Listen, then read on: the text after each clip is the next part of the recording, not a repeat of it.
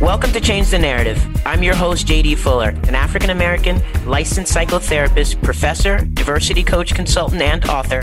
We talk about the isms. We talk about the phobias, anything that marginalizes and oppresses. Everything we are not and everything we are is because of fear. Through a mental health lens, we'll have difficult conversations with celebrity guests, political activists, and everyone in between. Our mind will tell us whatever we want to believe, but the truth lives in the body, and that's where change occurs. Are you ready to change the narrative? When David Romano began to feel the early symptoms of depression in middle school, he thought everyone felt that way and that it was part of growing up. The popular student and multi-sport athlete tried to maintain his outward image as the fun, goofy kid and used sports and other activities to cover his inner struggle. A mental health checklist he read in health class shone a light on his symptoms, and his life changed forever. After some ups and downs, David began his mental health journey. Since then, David has focused his energies on self-healing and spreading awareness about mental health and suicide prevention. David has a private practice and he travels around the country to share his lived experience. Please welcome David Romano to Change the Narrative with J.D. Fuller. So, David, maybe it feels like I'm a stalker, maybe not. But I appreciate you responding and accepting my invitation and being willing to share your story with us today. So welcome to Change the Narrative, and thank you for being here. Thank you. It's an honor to be here. Yeah, I was surprised. I think you hunted me down at my practice I work at, right? That's great. When I get an idea, it could be a problem. That's good. It's a good problem to have. I appreciate that. Okay, let's start with a little background information. All right. I like to ask one question that kind of sums it up to get us started. Mm-hmm. So how would you describe something relevant about your family system? Well, it's a system, and growing up, I was the youngest of 5 kids, and youngest. Yeah, you too. Okay. Northern Minnesota. Grew up right on the tip of Lake Superior, beautiful space, and all the needed necessities were there, right? Had everything I needed. Emotionally, though, there was a gap. Emotions were not something that was talked about. Just that deeper support, that deeper, how are you doing? What's going on? Just wasn't a part of the culture of my family growing up. And that had a pretty profound impact on me, I think, throughout my childhood. And what is the culture? I mean, I understand the family culture, but what's your ethnic cultural background? Well, in Northern Minnesota, there's a lot of Norwegian, Swedish culture. And so there's a lot of pride and just really hard work. Yes. We just buckle down, pull yourselves up by your bootstraps. Mm-hmm. And that was my parents, from a small community, and they battled, to give us the life that we got, which was very privileged. But, they had to battle to get there, and especially my mom. And so, yeah, there was a lot of pride in that. Yeah. 5 kids is a lot. I came from a youngest of 9. So I know large families, and working class don't always go together. So I respect that struggle. I know it's real. And I understand the culture of that working class mentality. You just do what you got to do, Yeah. Yep. And for a lot of that's the only option, right? Yeah, absolutely. Absolutely. Now, the type of schools you went to, before we get into your full story, what kind of schools did you go to? Were they mainstream, kind of public, or? Yeah, public school from a predominantly white community up in northern Minnesota. It's changed a lot over these last couple of years, but it was a lot of just kind of medium income, lower income families when I was there. Okay. There's so much richness in your story, and I appreciate your vulnerability and what I've read about you. So I'm just going to get into it, and I want to kind of take it piece by piece. I think the relevance, and you probably hear me say this again, is so significant because we're starting school again, and the age which your story begins or becomes really relevant is so significant. And as we talked about before getting on air, COVID hasn't stopped giving. So it's even more important for us to elevate your story and what occurred in your life. So I'm going to begin with the fact that you didn't just wake up one day and start to have mental health symptoms, because I think that's a myth. I think, when I talk to parents, it's always like, I don't know what happened. Just, one day this child of mine became this, and it's it's disturbing because it's like, it didn't just happen overnight. So what do you think was the catalyst for you starting to exhibit depression that were more obvious to you and maybe the people around you, or maybe not? Yeah, I think, growing up, I started seeing some of these symptoms as early as 3rd grade, noticing this stuff. And I remember so many memories of being a little third grader. I remember this one just walking down the hall and talking to my mom and being like, why do I not look like them? Or like, what's wrong with, and like, I was just so hyper focused on the ways that I was flawed, I'm inadequate. Even as a little third grader, just feeling really a lot of insecurity about who I was. I always felt like there was something missing. And so then I started pursuing this, how do I feel? How do I get a sense of worth? And that was through, external validation, which typically you only get from achievement, right? With school or sports. And so I was desperate to feel like I was enough and get that external validation in those areas. But let's slow down. Let's slow down, because third grade is really, really young. What did you know about external validation then? Nothing. I just want to feel good, right? I just want it, and I think it goes into my family of being the youngest of 5 kids. And, with 2 parents, they're not playing a one-on-one, they're playing a zone, right? So there's always attention that they can give to each kid. And I certainly don't blame them for anything, but it was just hard. And I was a sensitive kid. I had a lot of emotion, a lot of big emotions. And, it very quickly, I think I was just, when I showed big emotions or a big personality, that was punished. And that was, you're being too much, you're being too annoying. Teachers always talk about it bouncing off the walls. And I was just a kid with a lot of energy and anxiety, but it was tough. There's a couple of things you said there that I want to jump on. So one is that how anxiety can look like ADHD, because where did one begin and the other end? And it's often misinterpreted and medicated in a way that's not necessarily aligned with the core issues.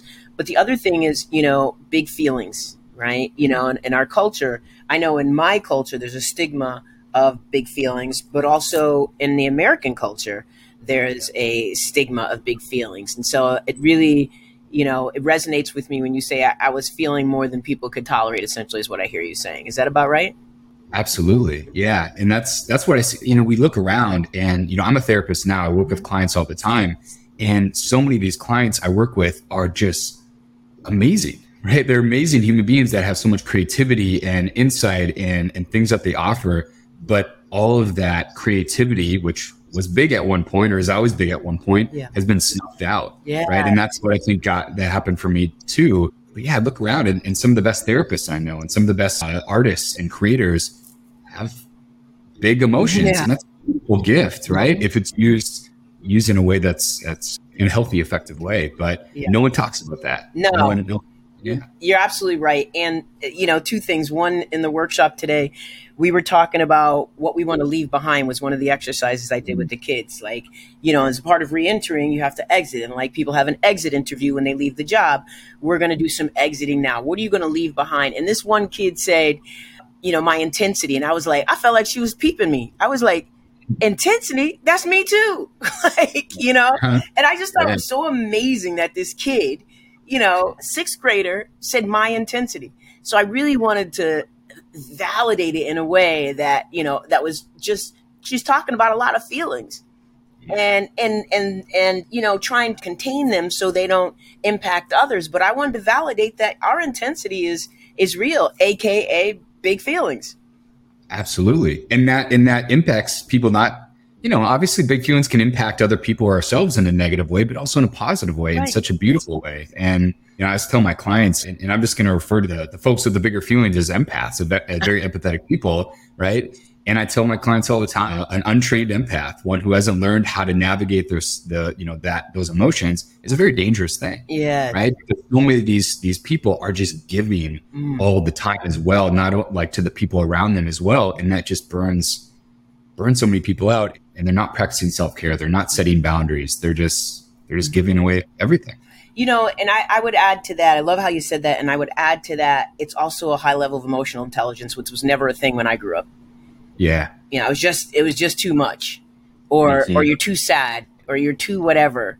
But it was never like, it wasn't even a thing. So there was no language for it. But now, people know about it. We need to also say it's a higher level of emotional intelligence to feel so deeply and to really name it in such a way that it feels like a gift instead of a curse. And it can be both. Yep. As all things can be. Right? Yes, very true. The other thing you said, I think that's incredibly important, is that parents have difficulty getting to this because they feel blamed. right? And you said, I don't blame my parents. We always say that. I don't blame my parents, but it's not about blame. It's about you were the kid and they were the adult. Yeah. And they did what they could. And in your case, it didn't meet your emotional needs. That's not about blame. That's about accountability. And when you have a group of kids, try to keep track of them, let alone their emotions, sometimes feels impossible, especially when you're working class. So I just want to rename that and remove the stigma of blame. Yeah, absolutely. Right. I love that. The accountability of, and it just is what it is. Blame isn't even necessary. I think a lot of things, it is what it is at this point. Yeah. Great. I'm glad that resonates with you.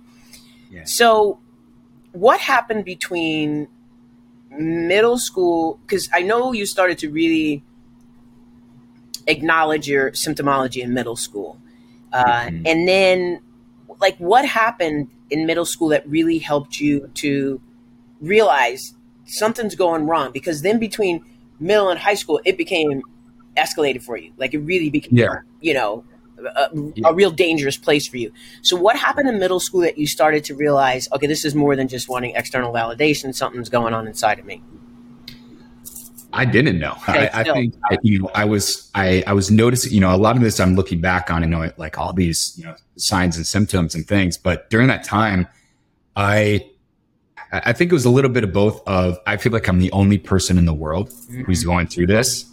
And is everyone else going through this? It was just, it would kind of fluctuate between that of I don't think there's anything that different. I think this is just how everyone experiences middle school or life. And then at the same time, I just felt so alone. I'm surrounded by, 4 other kids at home. Surrounded by sports. I'm around all these people.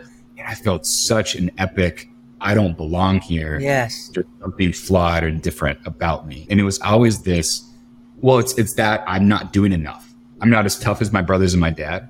I'm not as good of an athlete as the people around me.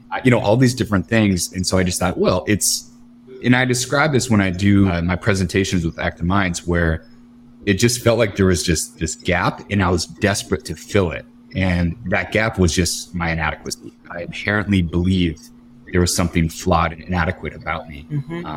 And so I was desperate to fill that up. We people with this, big feelings are often the identified patient.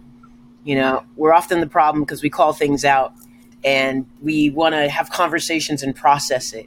And the others around us are like, what is wrong with you? Why can't you just go on along with the program? And so it's easy to feel flawed. And it's easy to feel like, look, there's 8 others. If they're not feeling this way, what is wrong with me? If there's 4 others who seem to be following the program, what is wrong with you? It's hard not to feel that way, right? Yeah, absolutely. And I think underneath all that is this urgency that so many parents especially have, but just people in general, is to fix it, right? And big emotions aren't very fixable, right? They need to be sat with, they need to be felt, they need to be experienced, and they need to be you need to let them go. And so I think that's so much of I don't know how to put this in a nice, clean little box. And so just stay over there. And in my family and the culture of Black and brown bodies, who has time for that? You're trying to survive, systems of white supremacy. Feelings, you ain't got no time to be talking about feelings. We got to get moving. You know, and so it's layered in that way. It's I don't know that it's not accessible. I think it's just not available in a way that it is for bodies of privilege. Absolutely. Yeah. Yep, absolutely. So at a certain point, I'm going to put it in my language, but it seems like the depressive symptoms became deep into the point where you felt consumed and you were in a dangerous place. What did that look like for you? Yeah, it almost felt like I was just running out of time. There's this internal clock for me, and I'm like a middle schooler, right? I'm feeling like my world is slowly ending every single day. And that's why things I think progressed as I got older, because it just kept getting closer to that feeling of I like to describe it as I'm running down this tunnel and I can see the light at the end and it's just there to tease me. Wow. I just can't get to it. And I remember just going home and just looking at myself and hating who I saw, and just, and still not knowing what this was. I didn't know what depression was. I didn't know what this was, a mental illness or mental health thing. I just thought, again, this was a characteristic, an aspect of who I was. And so there's just so much shame around everything. And yeah, it was heavy. The image of a tunnel that's teasing you is so provocative and profound at the same time. This idea that you're getting closer, like I felt that so much. This idea that you're getting closer, but it keeps moving. Wow. That's a lot. Yeah. That's a lot. And I think a lot of that is, that end of that tunnel is, that's when I'm going to feel like I'm enough. That's when I'm going to feel peace. Right. And then again, because I don't know what's going on, I don't know that this is a legitimate medical issue, right? That I need to get help with therapy, medication. I didn't know that. And so again, I'm trying to fill that void, or that, finally feel like I'm enough, or feel some peace by going, if I can just achieve this, or if I can just, score this many points, or I can just do this thing, like whatever it might be, I was grasping at straws. And so then my mental health became kind of parallel with sports and achievement. And there was a desperation around, like, I need to be the perfect, I'm so flawed, I'm so inadequate, I need to be the perfect athlete, or the perfect student, or the perfect whatever, in order to feel like I'm enough. And so and then that pressure around that became so unbearable that I started fantasizing about just getting away from that pressure in and of itself. And so that I'd fantasize about getting hurt and running away. And, I remember this one time coming down from a rebound in a basketball practice and trying to land awkwardly to hurt myself.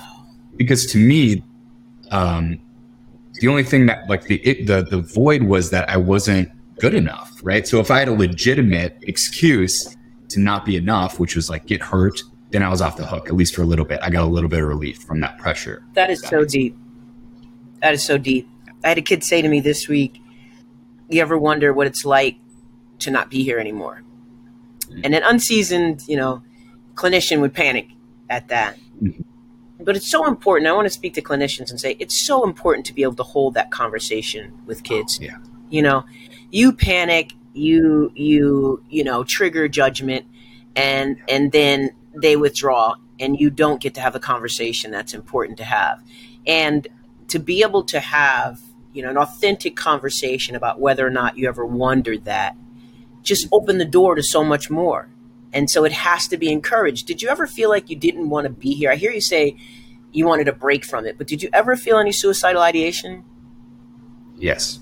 Yeah. It did start with that, it kind of progressed to, I want to run away. I want to get hurt. I want to run away. I don't want to be here anymore. And then started fantasizing. I don't like the word fantasize, but thinking about visualizing, ending my life in some way. Yeah. The question moved on to, what do you think it's like to die? Which is an interesting question, and like I said, it opens the conversation for greater possibilities if you don't panic. So what I want to go to first before we get to how you began to find the help you needed was, I found myself getting choked up when I read this part of your bio. And it was like the fact that you felt like you were failing everyone, including yourself, that you thought you weren't the man you were supposed to be. I mean, it just broke my heart. First of all, you weren't a man, so there's no reason for you to feel like a man. But the fact that you had that, it's an ideal version of who you were. That's just so sad to me. Where did you get the idea that you were a man and needed to be all of this? I think growing up, just being the youngest of five, I got 3 older brothers and my dad, and then looking around, what is rewarded? What is, and so it goes back to that, I think that external validation of what behaviors are rewarded. Being tough, I grew up watching like John Wayne movies of, I'm going to do it on my own, and I don't need any help. I don't need to show any emotion. I don't need, I'm not going to cry. I think I was desperate for any image. Like I just wanted to feel different. And so if that was like, I need to be a man, I need to be the best athlete, I need to be the most talented here, it was just something I was trying to cling on to fill that void in any capacity I could. You made another important point when you said, how being popular and a good athlete and maintaining this outward image. And in your words, you said, this image of maintaining a fun, goofy kid, was a persona, and you use sports and other activities as a cover, and the fact that you thought that would hide the inner struggle. I just want to pause there for a moment and emphasize how many kids that describes. Parents get so caught up in, he looks fine, they look fine, they're doing fine, they have a lot of friends. I mean, I can't tell you the amount of parents are like, my kid has a great social circle, and they don't realize the effort of holding a mask up of that weight and how it can impact you. Will you talk about that a little bit? Yeah, and that a mask, right? That description is that was my whole childhood, and then the sad part too is that, like, I was wearing that mask, and so many people are constantly just trying to hold it together. And then that's validated because people are going, oh yeah, they're good. They got friends, they got all these different things. And they don't realize that these kids are doing that to survive. And yeah, and that's, I think, that loneliness, because not only are you just desperate and you're trying to, do whatever you can to hide who with that internal struggle, but you're also, you're not allowing yourself to show who you really are. And I feel like the vast majority of my childhood, I was never seen. And a big part of that was because I didn't let people see me. I was so terrified of vulnerability. I was already feeling so broken. I couldn't handle someone seeing the real version of me. And then I was terrified that they're going to be like, yeah, you're annoying, you're too much, you're whatever it might be. So it's that whole thing of I'm going to let you reject the version of me I'm going to show you. That's a lot easier than actually you rejecting me as a person. But it really had, I think, a big impact on me in my 20s to have these fundamental years where I was hiding who I was. And I didn't get to explore, and I didn't get to be free and vulnerable and play around with stuff. It was, and that had later consequences. You say something about, like you didn't get to explore who you were. And I think the trickery here is that, in adolescence, you're not supposed to know who you are. Yeah. And that's okay. Making that okay and making it, a curious time in your life is more beneficial than the pressure we put on kids to know who they are. Developmentally, it's an impossibility for someone with their bandwidth to know who they are. And so to even have that be an illusion is problematic for the mental health of our children. Absolutely. And then, and so much within that is rewarding vulnerability. Like in order to play and figure out who you are, you have to be able to be vulnerable. And we do not reward that at all. And that goes back to that, when kids are, being too much, or these big emotions that stay away, shut them down. Kids have to be able to ask these questions. And that brings up, when you're talking about that student who brought up, like, have you ever thought about not being here anymore? We need to hold space for kids to explore this stuff and to be able to feel and not feel shame about that. Yes. The shame factor is so burdensome to people in general, and to kids when they start feeling shame that young. Man, that just does nothing but get heavier throughout their lifetime. Yeah. You said a mental health checklist. You read the mental health checklist, and it was like a light showed up on your symptoms. Can you talk about this process? Yeah. So I was in, because I went into high school and I'd for a long time felt that I need to be the perfect athlete to be enough. And then going into high school, because I still wasn't feeling good enough, and I was doing really well in sports, but because I still wasn't feeling good enough, I felt like I'd expand that and so I got involved in theater and choir and speech and all these activities. And I truly felt every single aspect of my life I needed to be perfect, in order for me to feel like I was enough. So going into 10th grade, so this is my first year of high school, and then now my second year, I sat down in my health class, and my teacher just handed out this random sheet of paper with all these symptoms on it. And this is the first time depression has even been in my mind. No one's even this hasn't been talked about. Nobody's brought it up before. I barely have heard this word outside of maybe movies or TV shows or something like that. But I saw all these things on here of struggling with concentration, low self-esteem, putting excessive pressure on yourself, thoughts of inadequacy, urges to hurt yourself, urges to not be here anymore, thoughts of suicide, all these things and more that I had. And it blew my mind because I was popular. I was a good student. I was an athlete. I was from a good family. I remember in my hometown, the water tower says the city of quality living. And I remember thinking, how could somebody from the city of quality living be depressed? This makes no sense. Wow. I'm not someone who looks like depression.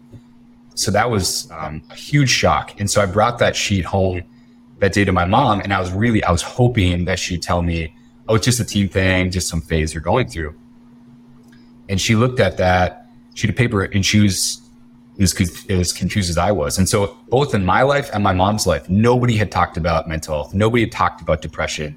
And so then we brought that sheet, made an appointment with my doctor and asked him about it. And he diagnosed me with depression through that. And man, my mind goes back to these moments. I'm sitting in that doctor's office and him telling him, yeah, you have depression. And I was so embarrassed. Wow, I was so, like, really?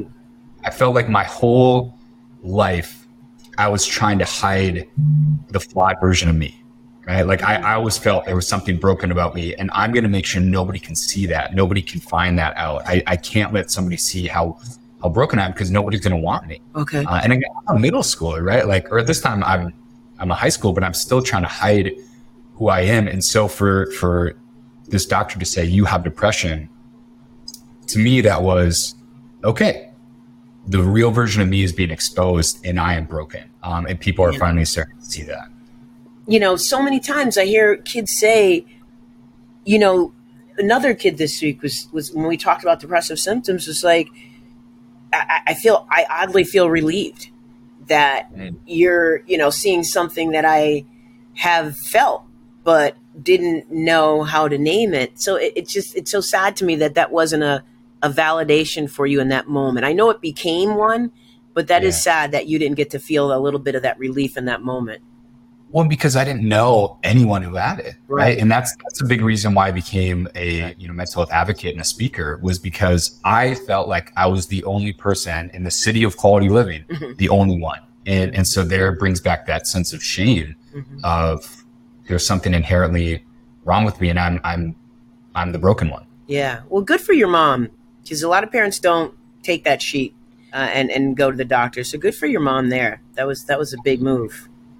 And both of my parents, I mean, at different times showed up, and that's hard to see your kids struggle. It's hard to, especially if it's something you don't really understand. And they did the work, and I'm internally grateful to them for that. And that is a massive privilege. Yeah. You said something about, this is not the face of depression. And I want to speak about that for a second, because, depression doesn't have a face. It's not a body. These are symptoms. And I think that's the misnomer, is that I don't look like I'm depressed.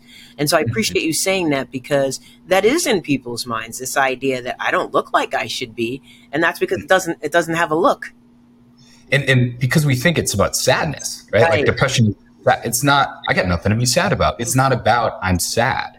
It's about a chemical imbalance and things that are happening that are having a detrimental impact on your mental health. It's not just this, I'm having emotions, or I'm feeling good, or I'm not feeling good.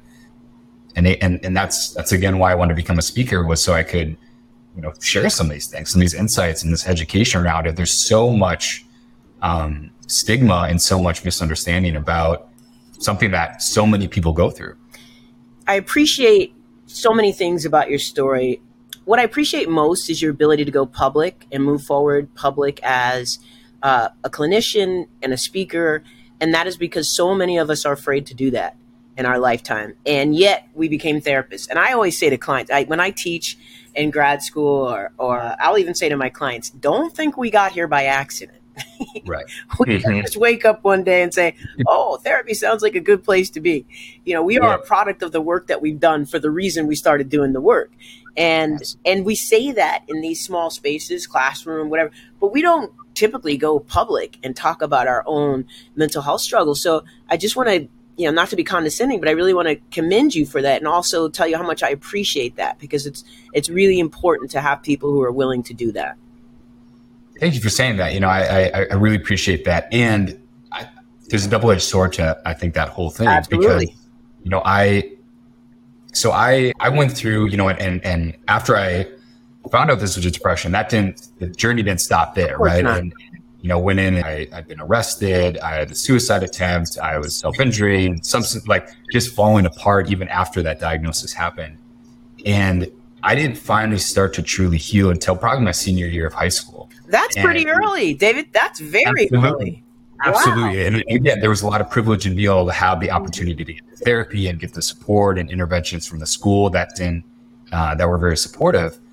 But I went from, I'm finally starting to heal to I'm going to share my story on a national level that same year and started getting involved with the Active Mind Speakers Bureau. And looking back now, there was a lot of really unhealthy reasons why I chose to put myself out there. Oh, that's interesting. So it goes back to that, I think, external validation piece of like, okay, well, here, like, people are like, we're proud of you and you're doing great and you're doing all these things. So and people were telling me, oh, it's amazing that you're going to school to be a therapist. And it was that people pleasing. I just want people to be proud of me, and I will do literally anything to get that validation, because that was my system for my self-worth for a long time. And even as I became a therapist, as I became a speaker, I didn't realize how flawed my inner system was. I was chasing my tail for years and years and wondering, why do I keep getting burnt out? Wow. Thank you for saying that. It obviously makes sense. There's potentially a lot of ego in being a therapist. We're led to believe, we are responsible for people's lives, but we're led to believe that in a godly sort of way, which is really a problem and can impede your ability to be an effective therapist. And so I do understand that external validation and how you became a speaker as a result of that. And I also want to highlight how you transitioned. You were able to evolve. And that's what it's all about. It's all about evolution. And I mean, that can be the way you enter the building, but it doesn't have to be the way you live in the building. So I think that that's an important nuance to mention. So thank you for saying that. Absolutely. Right. And and it's one of those things that I see a lot with therapists or speakers or people. As soon as I started being open about my story, it was all, you're doing great. Things must be great. And there were so many times where then I felt that same stigma because I was a provider, because I was a speaker, that I felt like, well, nobody wants to hear the success story, quote unquote, struggling. And I think a lot of people, I supervise a lot of young clinicians, and a lot of them come in with that same thing of like, now that I'm in this chair, I can't struggle anymore. And that is so backwards. It is so damaging, not only yourself, but your clients and the people around you that you're working with. Yeah. Agreed. And, this idea of very Western concept that I don't subscribe to, I think it's very Eurocentric, this idea of imposter syndrome. I know it exists, and I know that it is real for people, so I don't mean to minimize that, but it does feel like how to put something on a shelf, as opposed to a part of an evolution, which is a human experience. Like from a very humanistic perspective, it's like we all go through an evolution of insecurity and a lack of confidence. But if we try to contain it in this imposter syndrome, then it becomes this thing that we live with. And I just don't think it has to envelop us like that. I think it needs to be more fluid. Yeah. Right?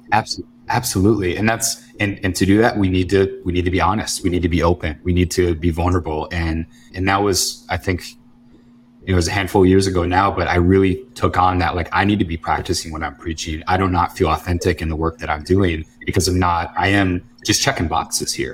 And it's that same thing. I'm running through that tunnel, just trying to get to the end of that light at the end of the tunnel, grasp that, and so much. So I work in a therapy called, DBT. I'm sure you're familiar. And there's a skill, a concept of radical acceptance. And one quote I try to remind myself often of and remind my clients of is, pain plus acceptance equals pain. Pain plus non-acceptance equals suffering. We have to do so much work to accept where we are and the fact that we do have those flaws, that we do have those struggles, that we do have, that we're human at the end of the day, and stop trying to live this idealistic, I'm perfect. I'm good. I got this all figured out. Absolutely. Absolutely. Having been on this journey, made a career of it, what have you learned about yourself in this work and in this journey? Ooh, it's a good question.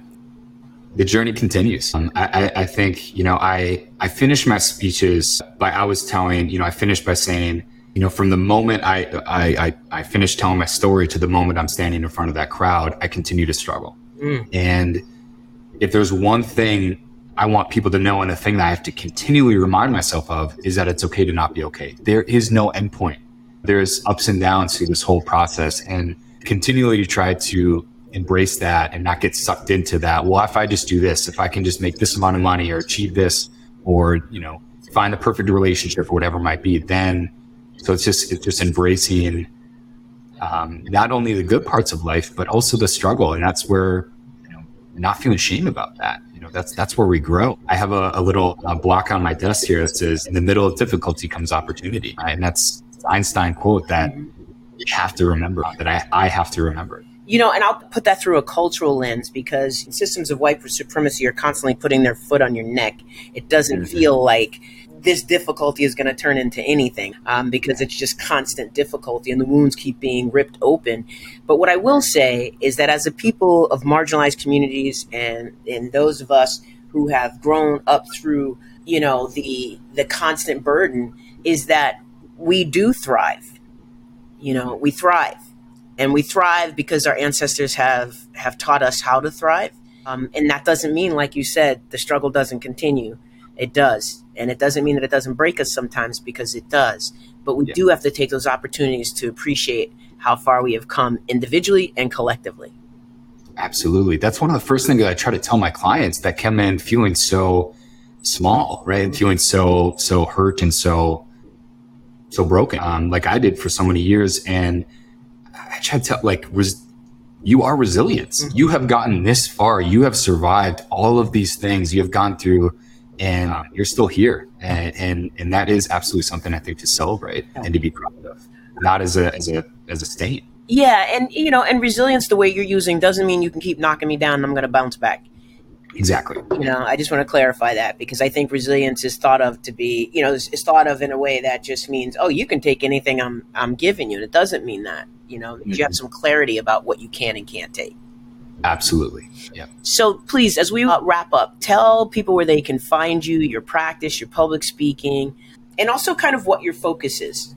Yeah. So I work at a practice in the Minneapolis-St. Paul area called Minnesota Center for Psychology, focusing on dialectical behavioral therapy. And I also have a side practice, private practice, that's just me, that's called Guiding Light Wellness, that I really try to do very holistic work. I'm very into self-compassion, mindfulness, and just creating a space that you can just sit and be. And we have the spectrum of acceptance and change. And too often we're focused on the change part. So many of my clients, I'm not worried about them being able to change.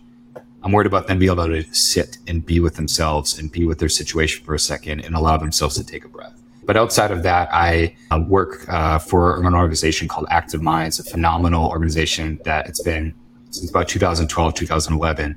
And you can find them at activeminds.org. We have a phenomenal team of speakers that share their experience, share their story to help change the conversation. But also there's so much different programming that is out there in education through activeminds.org. They truly have an incredible mission. Any social media handles you want to drop? And Guiding Light Well. I'm on Instagram. This is a new thing to me. As I told you through some of our messages, I'm a little bit old school, late to get to the social media thing. I'd like to put it, I'm trying to put out more content and just kind of sharing insights, education, and also my story, my experience, just to get that conversation started.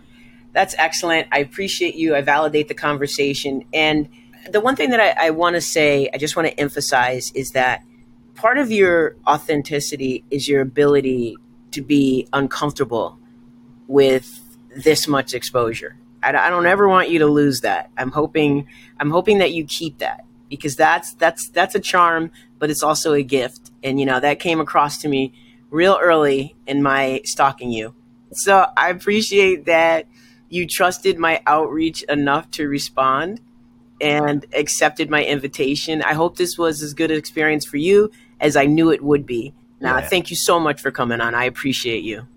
Thank you so much. Hey, I did my research on you too. I had to make sure, and you're doing phenomenal work. So I was honored to be able to be here with you and talk with you. So thank you so much. Excellent. We're about that change in the narrative life. So thank you so much again. Take care. I'll be in contact with you. Okay. Thanks so much. Okay. Take care. See ya. Please be sure to like, subscribe, and follow wherever you get your podcasts. And also, leave us a review. Let us know what you think. Thank you for listening to Change the Narrative with J.D. Fuller.